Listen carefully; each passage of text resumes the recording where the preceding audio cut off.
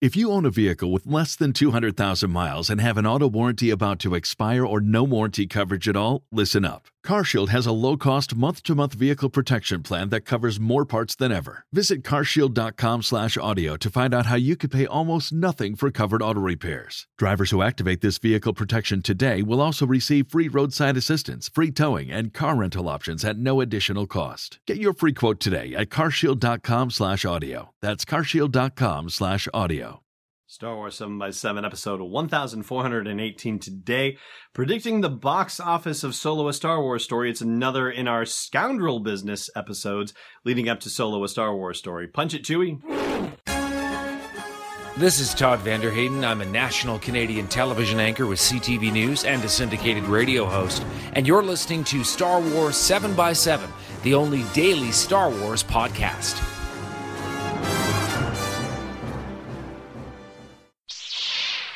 Hey, Rebel Rouser. I'm Alan Voivod, and this is Star Wars 7x7. So we're continuing our rebranded Scoundrel Business series of podcasts looking at the business side of releasing Star Wars movies. We talked about Deadpool yesterday and how it performed at the box office. Now, there's a website called Box Office Pro that does long-range tracking and predictions of movies and how they think they will perform at the box office in their opening weekend. For the record, they were off by about 6 or 7 million on Deadpool 2. They said 133 million and it came in at 126 million. So, I mean, pretty darn close for government work. And as far as Solo's predictions go, they have actually been trending downward over the past few weeks as we get closer and closer to the movie, although they had gotten positive reviews from critics, generally speaking. Okay, we can talk about the critic scores in a moment officially. The social media buzz, according to Box Office Pro, has been trending sharply downward, and that's also in comparison to how social media buzz was trending for Rogue One and Guardians of the Galaxy Volume 2. Those are the comparatives that they're looking at for Solo: A Star Wars Story. Now they are saying that the 4-day Memorial Day weekend gross, they're estimating it to be between 140 million and 170 million dollars.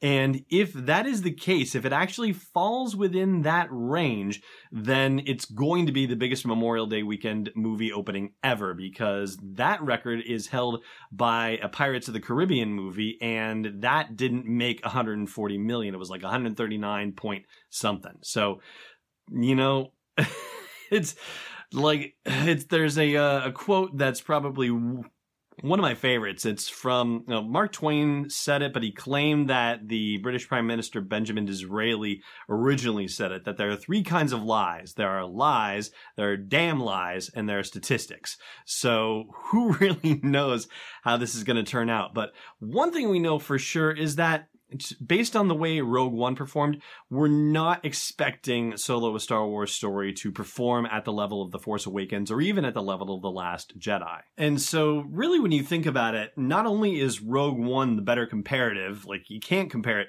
to either of the saga movies, but by the same token, you could consider Solo: A Star Wars Story as being a sequel of sorts. Yes, I know it's not a sequel, but it is a Star Wars story sequel in that it is the second movie of these standalone Star Wars stories to be released, and therefore you could consider it as a sequel of sorts, and that it might act like one, which means that it would be rather rare for it to overperform, outperform, one of the two. It would be a rather rare occurrence for Solo to outperform its predecessor, namely Rogue One. And sure, maybe this is a way to dampen expectations, if you will, and do it in a way that makes logical sense, where we're going to say, oh, okay, so it didn't perform as well as Rogue One. Well, it's not so bad because of all these other reasons, right? We could kind of talk ourselves into thinking that everything's okay. But I don't think it's just talking ourselves into it. And in fact, the thing that occurs to me about Solo: A Star Wars Story is the fact that there are a couple of generations of potential Star Wars movie viewers that did not grow up on the original trilogy. They grew up on the prequel trilogy. They grew up on the sequel movies. And so their experience of Han Solo is, all these old movies that a generation previously grew up to. And so they don't have the same connection to the original trilogy that some folks do. And so I think by volume, in fact, more people out there as Star Wars fans are connected to either the prequels or the sequels than to the original trilogy. So when you put it in that perspective, Solo is actually a rather unique property. It's got novelty value that at first blush you might not believe. I mean, you might be more familiar with the Harrison Ford version of Han Solo or the Harrison Ford version of younger Han Solo, but there's a darn lot of folks out there who only have experienced Han Solo, or whose majorly significant experience with Han Solo is him going, "That's not how the Force works," and being a grumpy old man. So for those people, it's an entirely novel experience to be able to see young Han Solo, and it's not going to be Harrison Ford, and there are a lot of people who are perfectly fine with it not being Harrison Ford. Meanwhile, speaking of statistics and polling, as we have been, there are certain polls that movie studios do to try to predict what kind of promotional spending that they have to do to get the word out about a movie. And one of those things has to do with something called unaided awareness, which means that somebody is already aware of a movie coming out without having to be prompted about it, to say, "Hey, have you heard about Solo?" Right? No, it's more like, "What have you heard about coming out?" And somebody saying, "Oh, Solo, I know that's coming out," right? So apparently the unaided awareness poll for Solo: A Star Wars Story is actually higher than it was for Rogue One, and it's higher than it was for Guardians of the Galaxy Volume 2, since we were talking about those two movies earlier. And there's also a definite interest polling thing as well.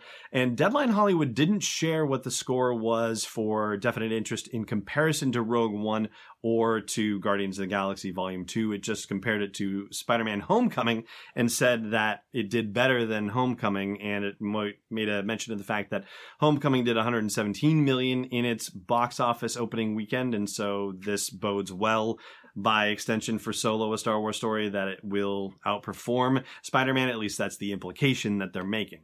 And why do we care? Why do we care about how it performs at the box office? Well, I mean, if you need a better indication of what fans think about Solo: A Star Wars Story, well, you don't really have a better one than box office. Yeah, you can look at user scores. Yeah, you can look at social media buzz. But really, people vote with their wallets, right? And so that is how we are going to know how Solo performs. And some of this polling that they're doing in advance to try and get a bead on how they think it's going to perform, well, that's the nearest thing we have to the real thing right now. And so that's why I'm particularly interested in it. And I'm not as interested in the whole user score situation, which we will talk about in the next day or so as we prepare for the final days of Solo: A Star Wars Story on Safe Week here on the podcast, where you're not going to hear any spoilery related stuff for Solo. You're just going to hear great and hopefully very interesting stuff about Solo and about how Lucasfilm is getting this movie ready for its delivery to all of us. That's going to do it for today's look at the box office situation. I'm going to do Last Jedi trivia with you after the break. Stay tuned. Hey, Rebel Rouser. May the 4th is Star Wars Day, and it's also the date of our 1400th episode.